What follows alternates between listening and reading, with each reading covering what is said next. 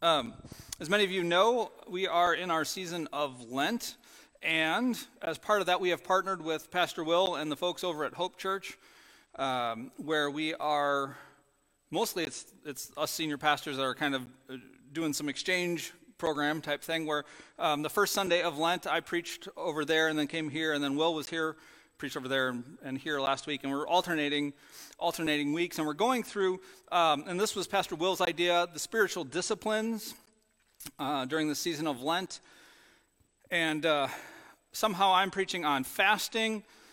Today is on repentance, and then my next sermon will be on Sabbath as worship, and Will got off with prayer and generosity. So he kind of picked and guided that, so somehow I ended up with fasting and repentance, and I feel like I'm doing some of the heavy lifting here. Prayer, come on, like how hard is it? No, I'm just messing, Will. I'm really excited about this sermon series. I'm glad we're able to partner with Hope Church, and Will preached a great message last week about prayer as noticing God, and noticing what God is up to around us, what God is doing in us, and what God is doing through us. What a great reminder. This week as we get started, I want to fast forward past the life of Jesus. So every week in this sermon series, we're looking at a story from the life of Jesus and kind of deducing some elements of the spiritual practice. But I want to fast forward past it, and then eventually we'll go backwards to a story in the life of Jesus. So this is kind of my big, Christopher Nolan movie type thing where I'm jumping around time, Inception sermon type thing, whatever, I don't know. But 30 years after Jesus had died and been resurrected, after the crucifixion and resurrection, 30 years forward, so in like the year 63, 65 AD is the context of our story. And now this is an important story from the history of Israel, but you won't find it directly in the Bible. It wasn't recorded as in one of the books. So some of what I'm going to be telling you will come from history books, specifically a Jewish historian named Josephus. Have anybody ever heard of Josephus? Yep. So a lot of his writings is why we know what we know about Israel in the time of Jesus. He was a historian, he was Jewish, but he kind of joined the Roman side of things, which is probably why his histories live on. But he's a prolific historian from this time period. Today we're going to talk about something called the Siege of Jerusalem. That's what history remembers as, the Siege of Jerusalem.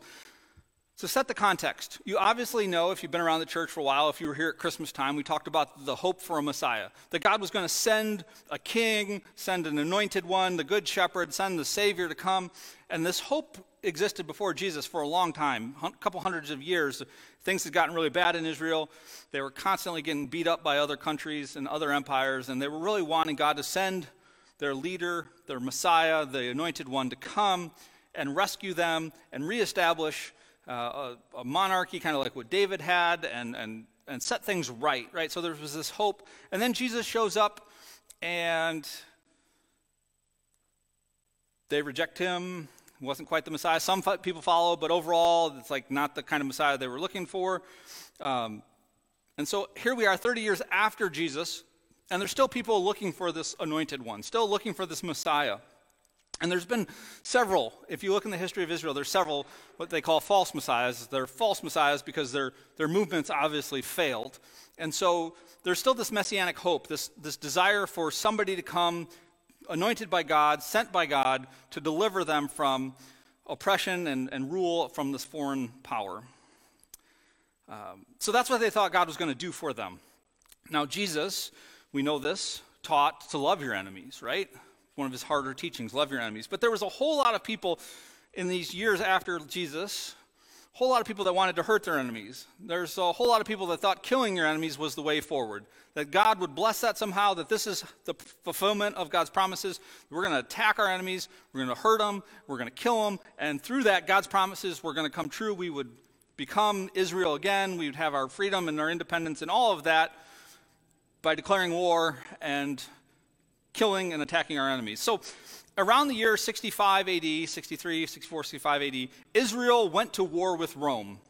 Now this was a really bad idea for a lot of reasons, but there are some reasons why they thought this was a good idea. So number one, Rome, despite being this massive world empire, only had a few people military people in Israel. At any given time, they probably had 1,000 soldiers in the whole country of Israel. You see, Israel wasn't really that big of a deal. Now, to Israel, Israel was a big deal, but to the Roman Empire, they had bigger fish to fry. And so their solution wasn't a standing army. It was like, we'll put the governor in, we'll put a king over, we'll make sure that the religious leaders are pledging their allegiance to Caesar, right? And we'll make sure that everything kind of is, their structure is governed, but we don't need armies there. So they only had like 1,000 soldiers there. It was a really minimal military presence. So maybe Israel looked around, the people in Israel looked around and said, well, look, we could take these guys. And so maybe that's where they got the idea that war would be a good thing. They also thought God was on their side, right? So they're the chosen people, right? God wouldn't let us lose, right? We have God on our side. We have righteousness on our side. We have, the will of God, the promises of God, the blessings of God. Obviously, we're gonna do this. But there reached a point in the mid-60s, again, about 30 years after Jesus, there reached a point where Rome had enough of this nonsense. All the war, little infighting, again, Israel is small compared to the Roman Empire, right?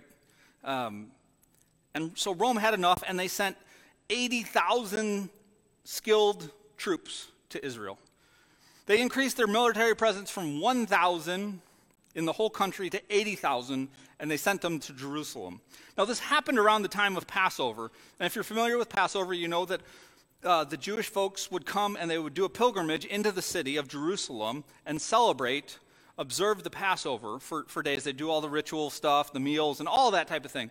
And so during the course of Passover week, the city filled with up to 1 million people. And the Roman soldiers, all 80,000 of them, were also kind of around. Now, what they did was the Roman soldiers, they let the worshipers into the city. They didn't bar them. They didn't create a conflict. They let them into the city, but then they never let them out. So once the city was filled up with all these people who had come on pilgrimage to worship, to celebrate, to observe Passover, Rome declared war on the city of Jerusalem. It was under siege for 4 months. The walls and the buildings were absolutely decimated during these 4 months, right? It was destruction beyond what you could even imagine, right? So by the year 70 AD, so this wasn't like a quick one-and-done thing. The siege lasted for 4 months, but then kind of just lingered on and on and on, and the fighting and back and forth and whatever. By the year 70 AD, the temple was destroyed. And basically that was it. Like Jerusalem was done. It was a pile of rocks that was just been brought to the ground. There's some descriptions. Again, Josephus describes it kind of as hell on earth, destruction beyond what you could even imagine. Fire and death and broken and just chaos and destruction beyond what you can imagine. Again, there was 1 million people in the city when this started. Now, the man who led the Roman siege was a man named Titus, General Titus. Eventually, he becomes Emperor Titus, but he was general and he was in charge of the siege. And if you go to Rome today, you'll see there's an arch of Titus. It was put up in the year 81 AD, and it still stands to this day. You can go and check it out. And on that archway, there's all these different images that depict Titus's massive defeat over Israel. And one of the images is the plundering of the temple, carrying out a menorah and some other holy items out of the temple. This was a sign of the great victory, the spoils of war, Titus's victory over these rebellious Jewish people. Titus then, after the temple came down and the city of Jerusalem was in ruins and basically everything had been lost and all these people had died, Titus, through a translator, decided to address about 100,000 people that were still left. And so this is basically what he said to the people left in Israel. He said, "I hope you are satisfied with how utterly destroyed your country is now. You had no idea how great Rome's power was, nor how weak you were. And like madmen, you have brought your city, your people, and your temple to destruction. You thought this was a good idea. but I did not want it, nor do I want it to continue. So if you surrender, quit fighting, I will spare your lives." Now, history records that 97,000 people surrendered to Titus. 97,000 people surrendered to Titus. And they were imprisoned and enslaved, and many of them were moved to Rome and were forced to perform slave labor. In fact, history records that the Colosseum in Rome, that wonder of the world, was built in great part to the slave labor of the Jewish people that came from Israel. Now, like I said, you won't find this in scriptures. This isn't recorded in the Gospels directly. This isn't recorded in the writings of Paul or any of the apostles. But many scholars believe that the Gospel of Mark was written around the same time that the temple came down. And so if you're aware of it as you read through the Gospel of Mark, you can pick up on some of the temple language and some of the apocalyptic language that, doom is going to happen. But the people of God thought God was on their side, that because God was on their side, that their behaviors wouldn't have these consequences. They thought they could engage in the world with worldly ways, and it was going to be fine. It was going to work out for them because they were the chosen people. But the truth is, their ways led directly to the destruction of their temple, their city, and their own lives. Now, Rome was to blame for its brutal behavior. I'm not excusing that. Titus was a brutal guy. The Caesars have a history of being remembered as being brutal leaders. Rome was a violent empire. I mean, the crucifixion, Jesus was not the only one crucified. They didn't invent it for Jesus. This was a Roman means of torture meant to inflict the most painful suffering possible to deter people from rebelling against the empire of Rome. So not making excuses for Rome, but the Jewish people experienced death and destruction on a scale that is hard to imagine, in part because they embraced the ways and the values of the kingdom of this world rather than the ways and the values of the kingdom of God. Now, the question at this point might become, you might be thinking, I know this was my thought as I was reading through this historical record, if only there had been a good shepherd that would have led the people on a different path, a path that leads to life rather than to all this death. What if there had been a good shepherd to lead the flock in a different direction? If only there had been a prophet who could have told these people that if they live by the sword, if they will die by the sword. If they wage war as a means to live, they will find themselves receiving war and death in return. If only there had been a king of those Jews whose kingdom was not built upon military might or the worldly power. If there had been a king whose kingdom functioned differently and didn't engage with Rome the way that Rome engaged with everyone else. Or if there was a priest, what if there had been a priest who taught the people how to worship God correctly as opposed to this corrupted temple system that colluded with the Roman Empire, and the religious leaders found their power and got wealth and status and enriched themselves through this relationship with Rome? What if there had been a good priest who would have taught the people how to worship God correctly, and they would have followed in the ways of God rather than in the ways of the world? And that is kind of the hook for today's message. Because Jesus is that good shepherd. He was that shepherd. He was that prophet, that priest, and that king that warned Jerusalem. He told them, your ungodly ways are going to lead to destruction. It's going to lead to death. There's no way around it. And so that's where our scripture story comes in from today. This is a really difficult scripture text if you just read it in and of itself. There's some things happening here that aren't super clear. There's some allusions to historical happenings that happened in the life of Jesus, at the same time, but they don't go into all the details about it. So anyways, Luke chapter 13, verses 1 through 9, it'll be on the screen, or if you want to follow along in your Bibles. And again, if you don't have a Bible, there's some scattered in the backs of the chairs. Feel free to use that, but also feel free to take that home with you if you need one, or you know somebody that needs a Bible, that's there for you. Luke chapter 13, verse 1 through 9. It says, "Now there were some present at the time who told Jesus about the Galileans whose blood Pilate had mixed with their sacrifices.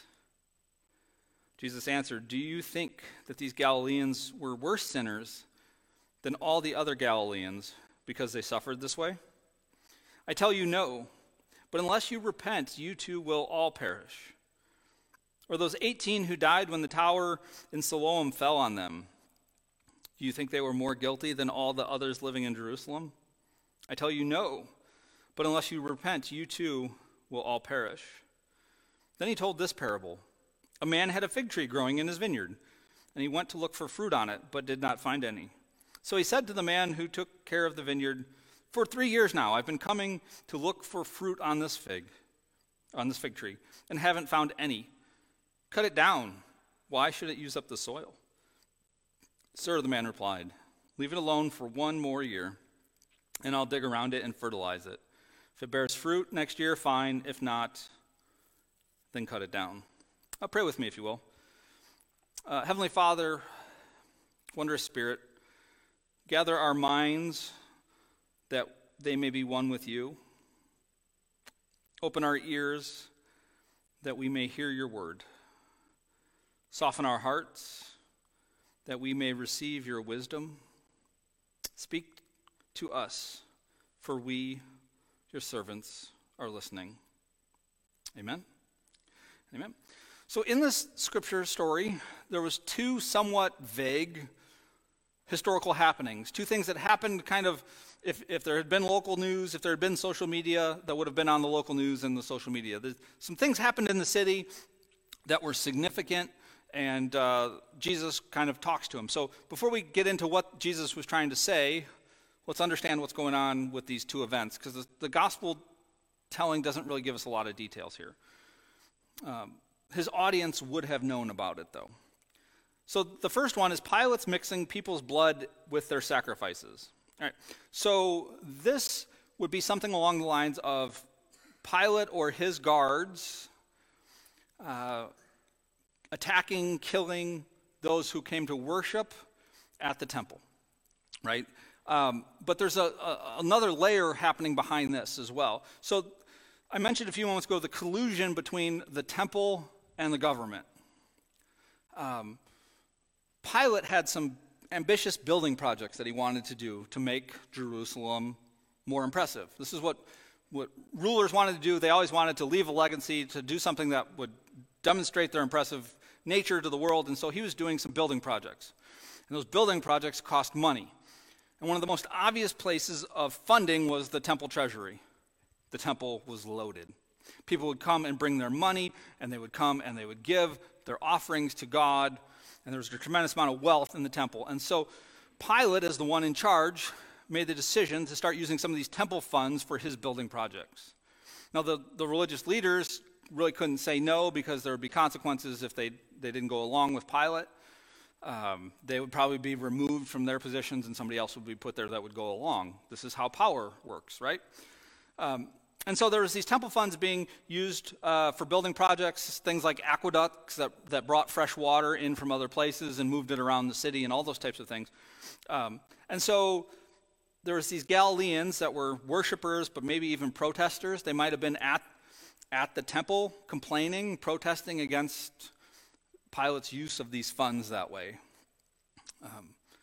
They were kind of unhappy that the people's offerings for God were being used by Pilate.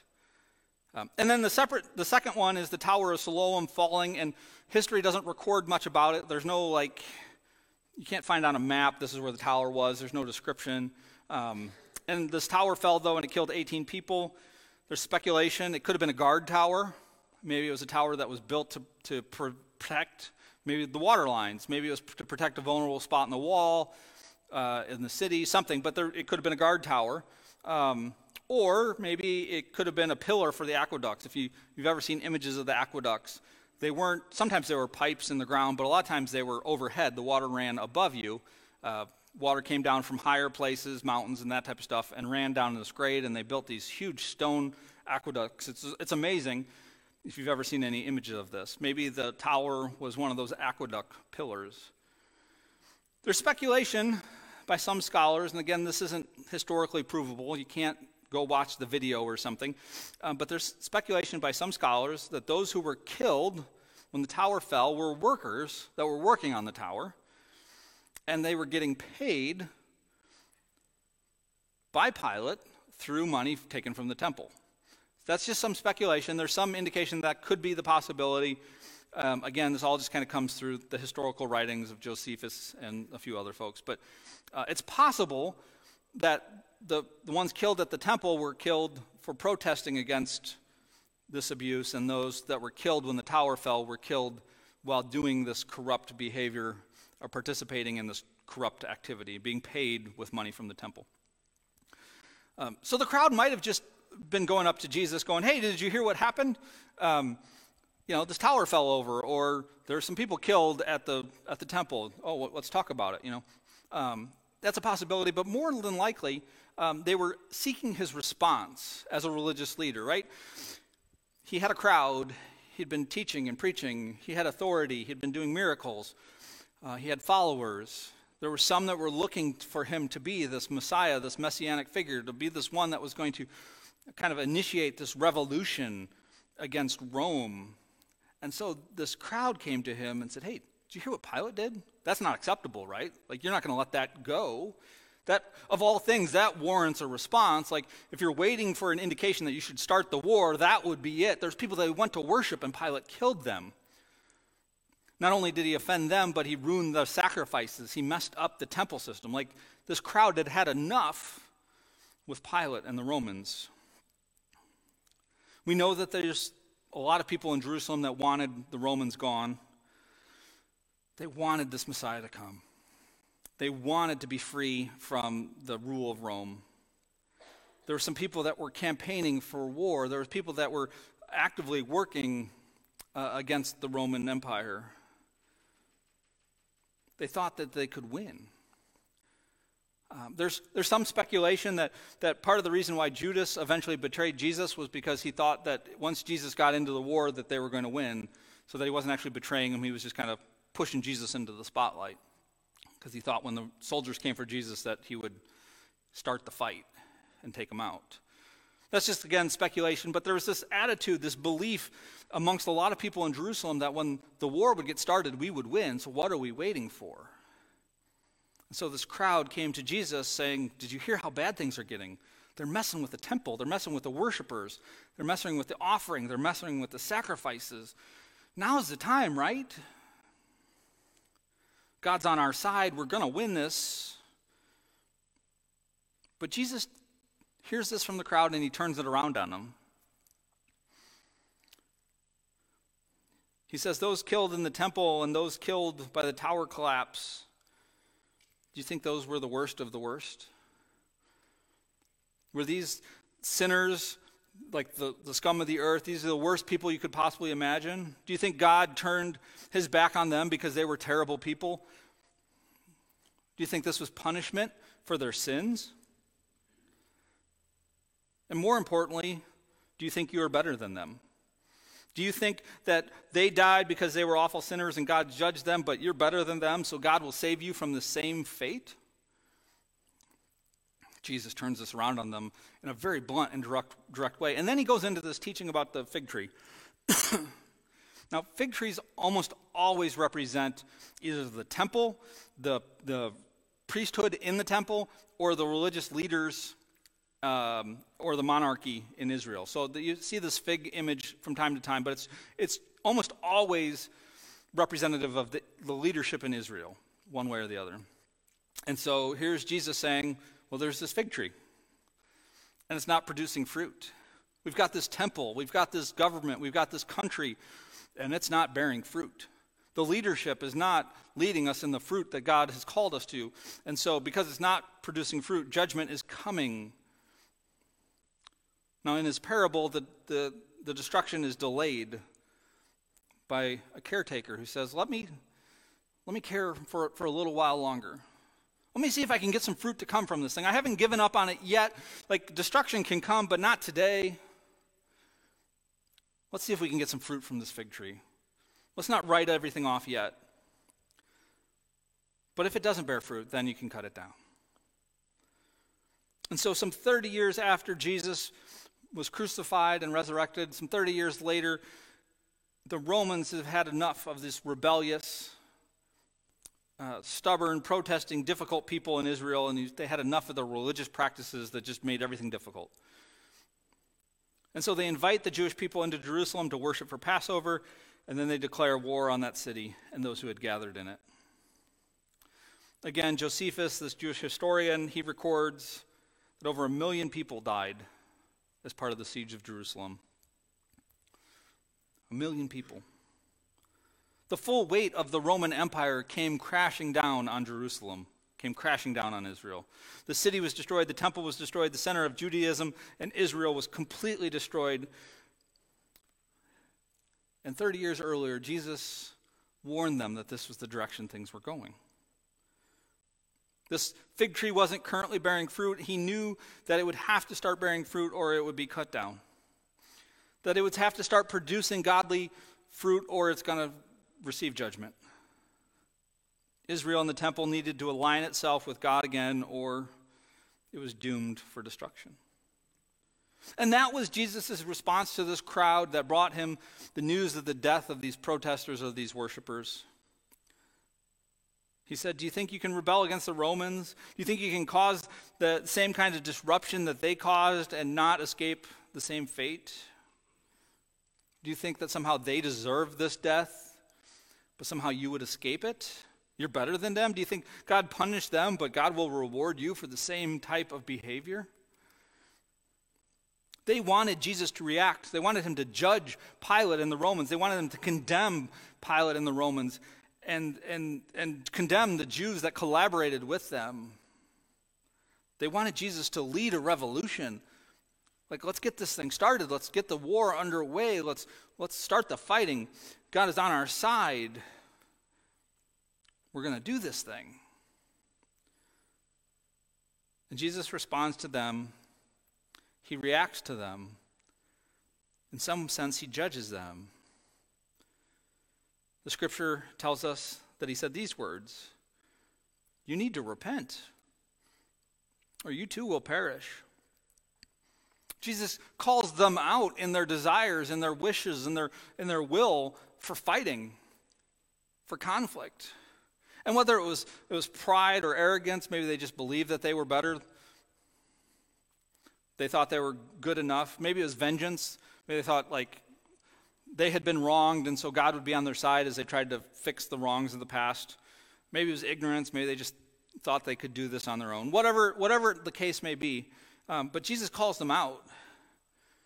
And he tells this crowd that came to him to invite him into a war, into a rebellion, into a revolution. Jesus says, stop what you are doing and go another way.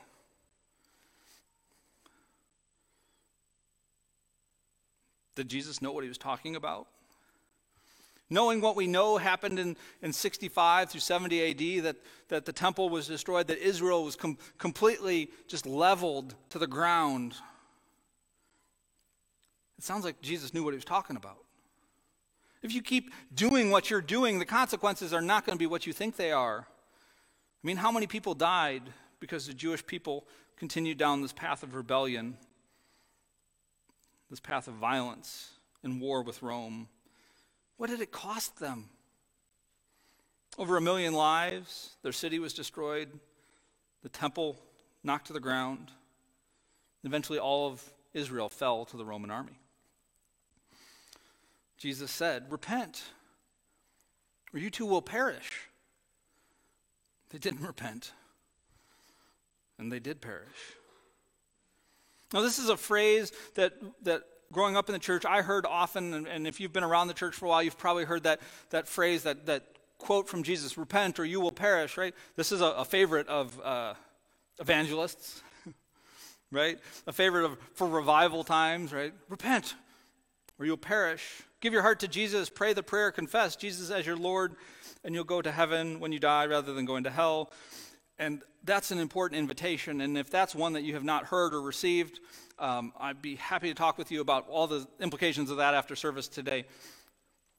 I'm not trying to ignore that, but if we're going to take the scripture seriously, if we're going to take the Bible seriously and let Jesus say what he was saying here, we can realize that he wasn't specifically talking about heaven and hell and afterlife realities in this specific passage. It just wouldn't make sense in the context of the crowd coming to him and all of that. It was something that was much more present, physical realities. The first Sunday of Lent, I preached a sermon that said, Lent is a time for us to worship Jesus with our whole self. Not just with our mind, not just with our heart, not just with our spirits, but with our body. That's what I concluded with fasting, that fasting was worshiping God with our body, bringing our whole self in alignment before God. And in that sermon, I mentioned that our tendency is to move away from physical and move into more spiritual realms. To take things that may have been a physical reality and talk about them in a spiritual sense. It's just a temptation. We just have a tendency to move in that direction. We sometimes forget the physical element of the Christian life. And so repentance, as highlighted in this text, is a perfect example of that. Right? Christian culture, if you go up to somebody and say, what does repentance mean? They're going to talk about repentance as getting your soul saved when you became a Christian. Confessing your sins and getting saved. When did you get saved? When did you repent of your sin? That's kind of that realm there. And sometimes we confuse confession of sin with repentance. They're connected, but they're not the same. There's a difference between saying, I did something wrong, and saying, I'm never going to do that again, right? And choosing a different behavior and a different attitude and going down a different path. I know I'm a sinner, so I confess that. I tell God that I'm a sinner, and I feel bad about it. That's confession, that's contrition, but it's not specifically repentance. And if you've been around the church for a while, you might have heard the word repent means to change your mind. I've probably preached that sermon before. Repentance means change your mind. And it does. But more importantly, more fundamentally at its root, it means to turn around. Change your direction or change paths.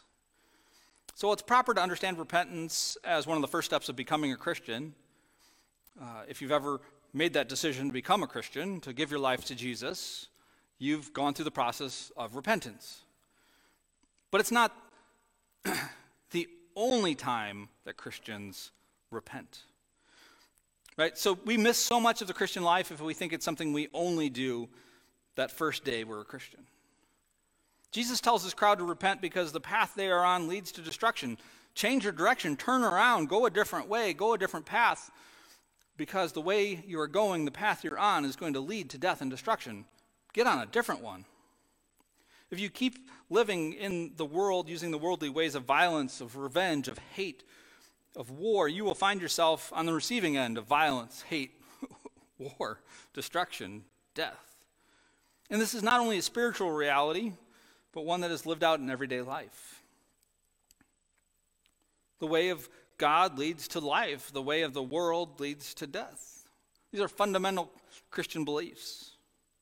And so for much of Christian history, repentance was not only the beginning of a life with Christ, but it was a daily part of life with Christ. It was a regular practice and part of the Christian life.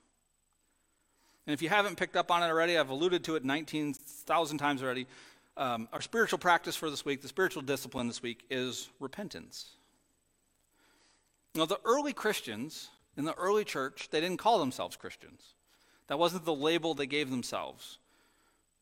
They called themselves people of the way, or they just called themselves the way. And that was referring to Jesus. He says, I am the truth, I am the way, I am the life, right? So the way of Jesus. They understood that the way of Jesus was narrow. They understood that the path that led away from Jesus was wide. They understood that the voice of God was small and quiet. You had to listen carefully to hear it. But they also understood that the voices that lead away from God are loud, sometimes clear, sometimes very tempting and alluring. They understood that even with our best efforts, you could wander off the path. Even if you've made up your mind, I'm going to follow this Jesus, your feet sometimes want a different direction. By the culture you're shaped in, by the instincts that you're shaped in, by the teachings of the society you're shaped in, you might wander away from the teachings of Jesus and wander outside the kingdom, whether deliberately or just on accident. They knew that without an ongoing commitment, an ongoing reevaluation of where they are compared to where Jesus wants them to be, they knew that without that they would wander off the path that Jesus laid out for them. And so for this early church and much of Christian history, confession and repentance was a regular part of faith and worship.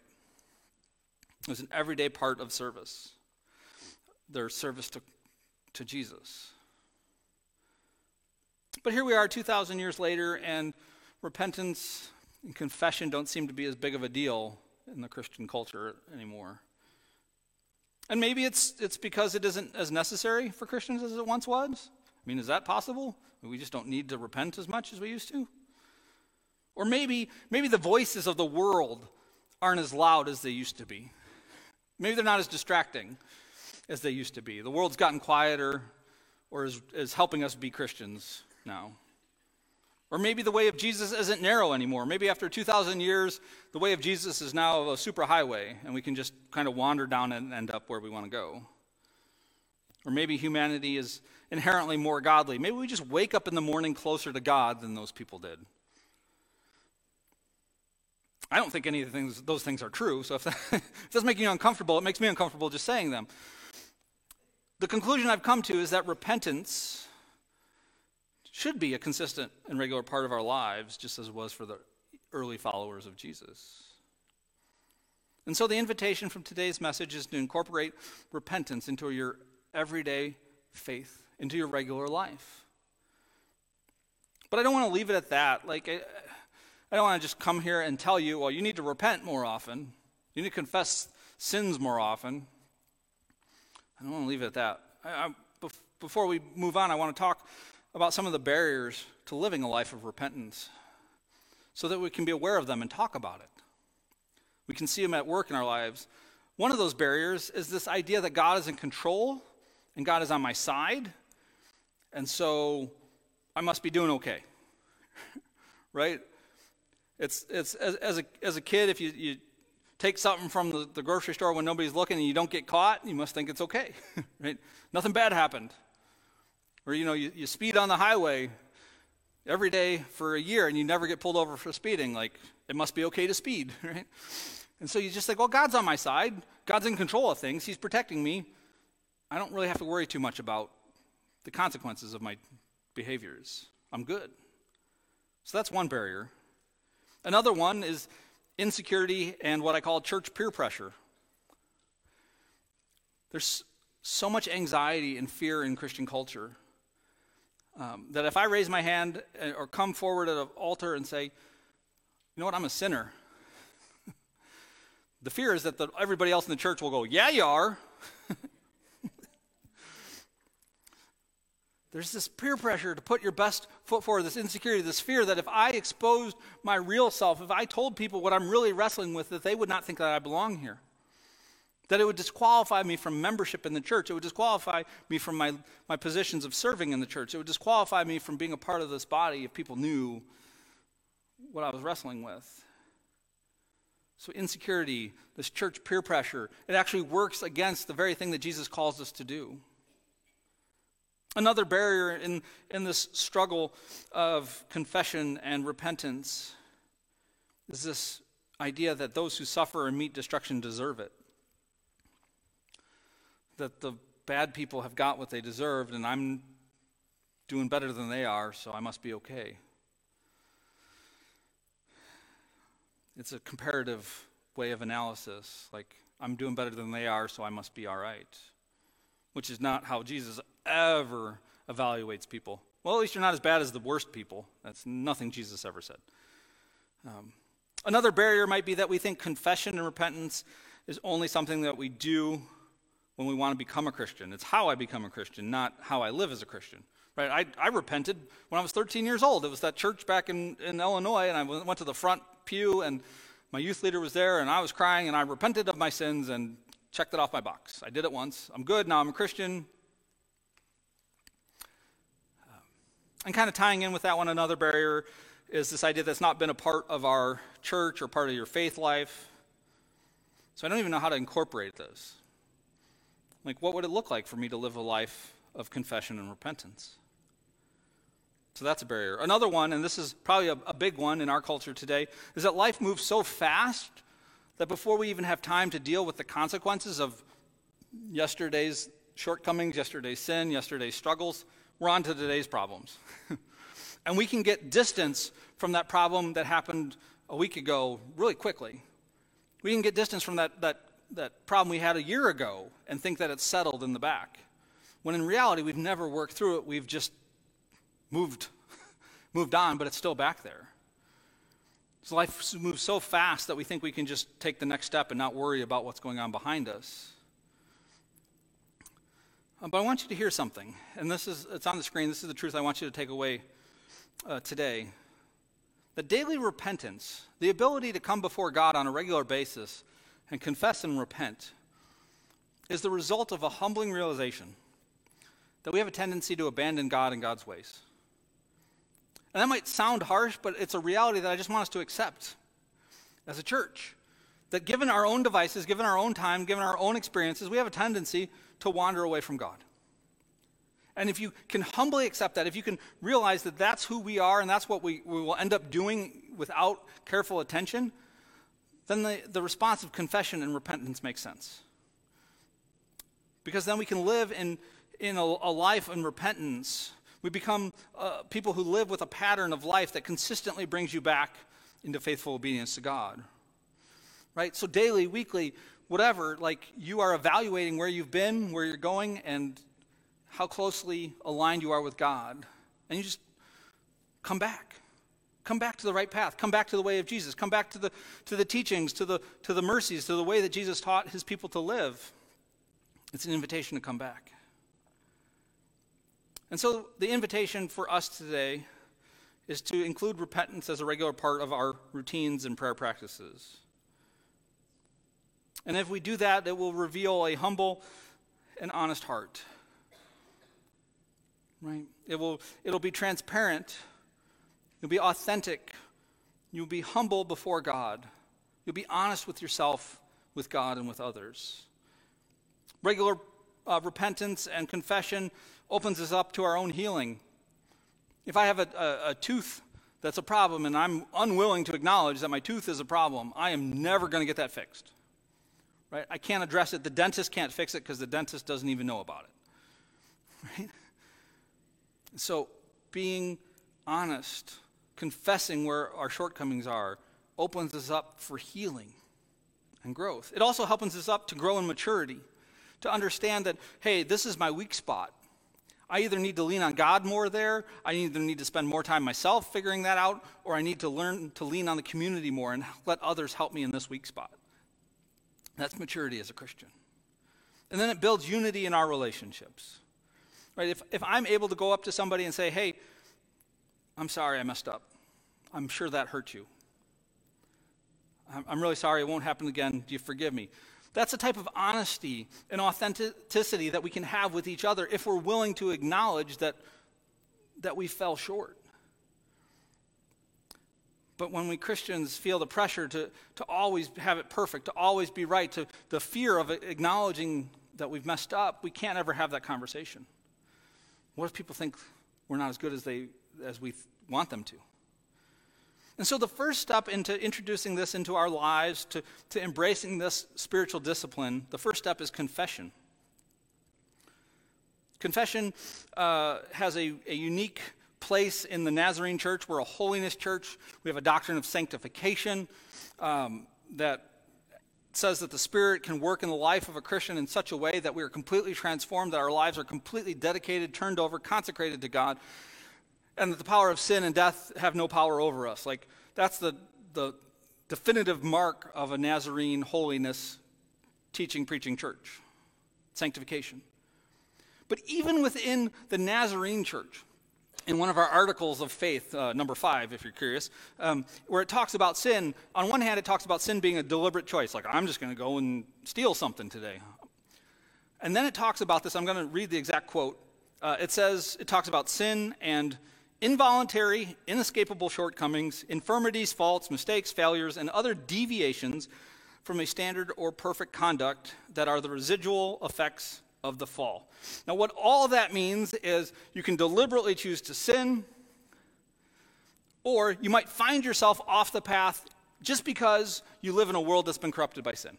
You may find yourself not by a choice of your own, not by your own will and desire, not by any corruption within your own soul, not because you chose to sin because you're a bad person. You might just find yourself a little bit farther away from Jesus than you thought you were.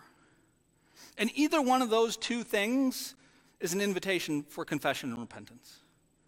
I'm not on the path that Jesus wants me on. How do I get back to that? And so as I was preparing this sermon on repentance, I really wanted to make sure I avoided the invitation to repent because of shame and guilt. Like, I didn't want you to make, you're a bunch of awful people. You need to get your act together. Like, I didn't want to do shame and guilt. I didn't want to do fear. Like, if you don't do this, Jesus did enough of that, right? Like, you're going to perish. Like, I didn't want to do that. Like, you're going to burn if you don't get your act together. But rather, I wanted to use kind of FOMO. You guys familiar with fear of missing out? Like, if you don't incorporate confession and repentance into your regular Christian life, it's not that you're going to be punished. You're just going to find yourself far away from Jesus and all the blessings that he wants you to have. You're going to find yourself missing out on the good things that Jesus has for you when you walk on the way that he's invited you to walk on. He's the good shepherd that wants his sheep to be cared for, that he teaches them to lie down in green pastures. He leads them to streams. He protects them, right? But if we wander off, we're missing out on that. So you can find yourself off the path, not because of your own choice or will, but simply by living in a corrupt world. So whether you chose to forsake the way of Jesus, or you just simply wake up one day and realize, I'm not where God wants me to be, confession and repentance is the tool to get you back to Jesus. And as Christians who agree that sin is a powerful reality that has corrupted creation, that's kind of a starting point for us Christians. Creation has been corrupted by sin. We should be the quickest to admit that sin has an effect on our daily lives. We should be the most honest about the impacts of sin in our life. If we believe that, we should be the best prepared to confess and repent when we find ourselves wandering off the path. And so as I prepare to conclude, I want to pass out some cards. I want to get some things in your hands. I don't want this just to be something in your head. I meant to say distribute. We're not passing out today. But could I get a couple volunteers that would want to send some cards around? Anybody want to help me out? Not everybody all at once. Anybody? Thanks, guys. Just make sure anybody that wants one of these gets one. Oh. Thanks, Earl. What they are distributing to you, on one side is just this pretty little Lent picture. On the other side is a prayer of confession. This is a traditional prayer that we're going to read together here in a moment. But the reason I didn't just put it on the screens, that I put it on a card and put it in your hands, is because I want you to have this, to be able to pray this throughout the rest of Lent. So the top part is this prayer of confession, and you can read that at any point in time. We're going to read that together as a congregation. We're going to pray that prayer. And then at the end, you'll see a header there that says assurance of pardon. That's my part. That's my line. As pastor in the priestly role, I will pronounce absolution, assurance of pardon over us as a congregation. Okay? And then for those in the worship team that usually use my closing prayer as an indication to come forward, this is that prayer. Okay? So as we're going through this, you guys can come on up. But has everybody got a card that wants a card? Let's read this prayer of confession together. Most merciful God. You can read it out loud. Is that right? Yeah. Maybe you were, I just couldn't hear it. Hope Church was much louder than that, so if that's anything for you, like there was like 20 of them there, and anyways, we can't let Hope Church be louder than us. Okay, all right, let's try this again. Ready? Most merciful God, we confess that we have sinned against you in thought, word, and deed, by what we have done and by what we have left undone. We have not loved you with our whole heart. We have not loved our neighbors as ourselves. We are truly sorry, and we humbly repent. For the sake of your Son, Jesus Christ, have mercy on us and forgive us, that we may delight in your will and walk in your ways, to the glory of your name. Amen. Now receive this assurance of pardon. And God is merciful to all who confess their sins and in humility ask for mercy. So it's in the name of Jesus Christ that your sins are forgiven. I invite you to stand and worship with our worship team.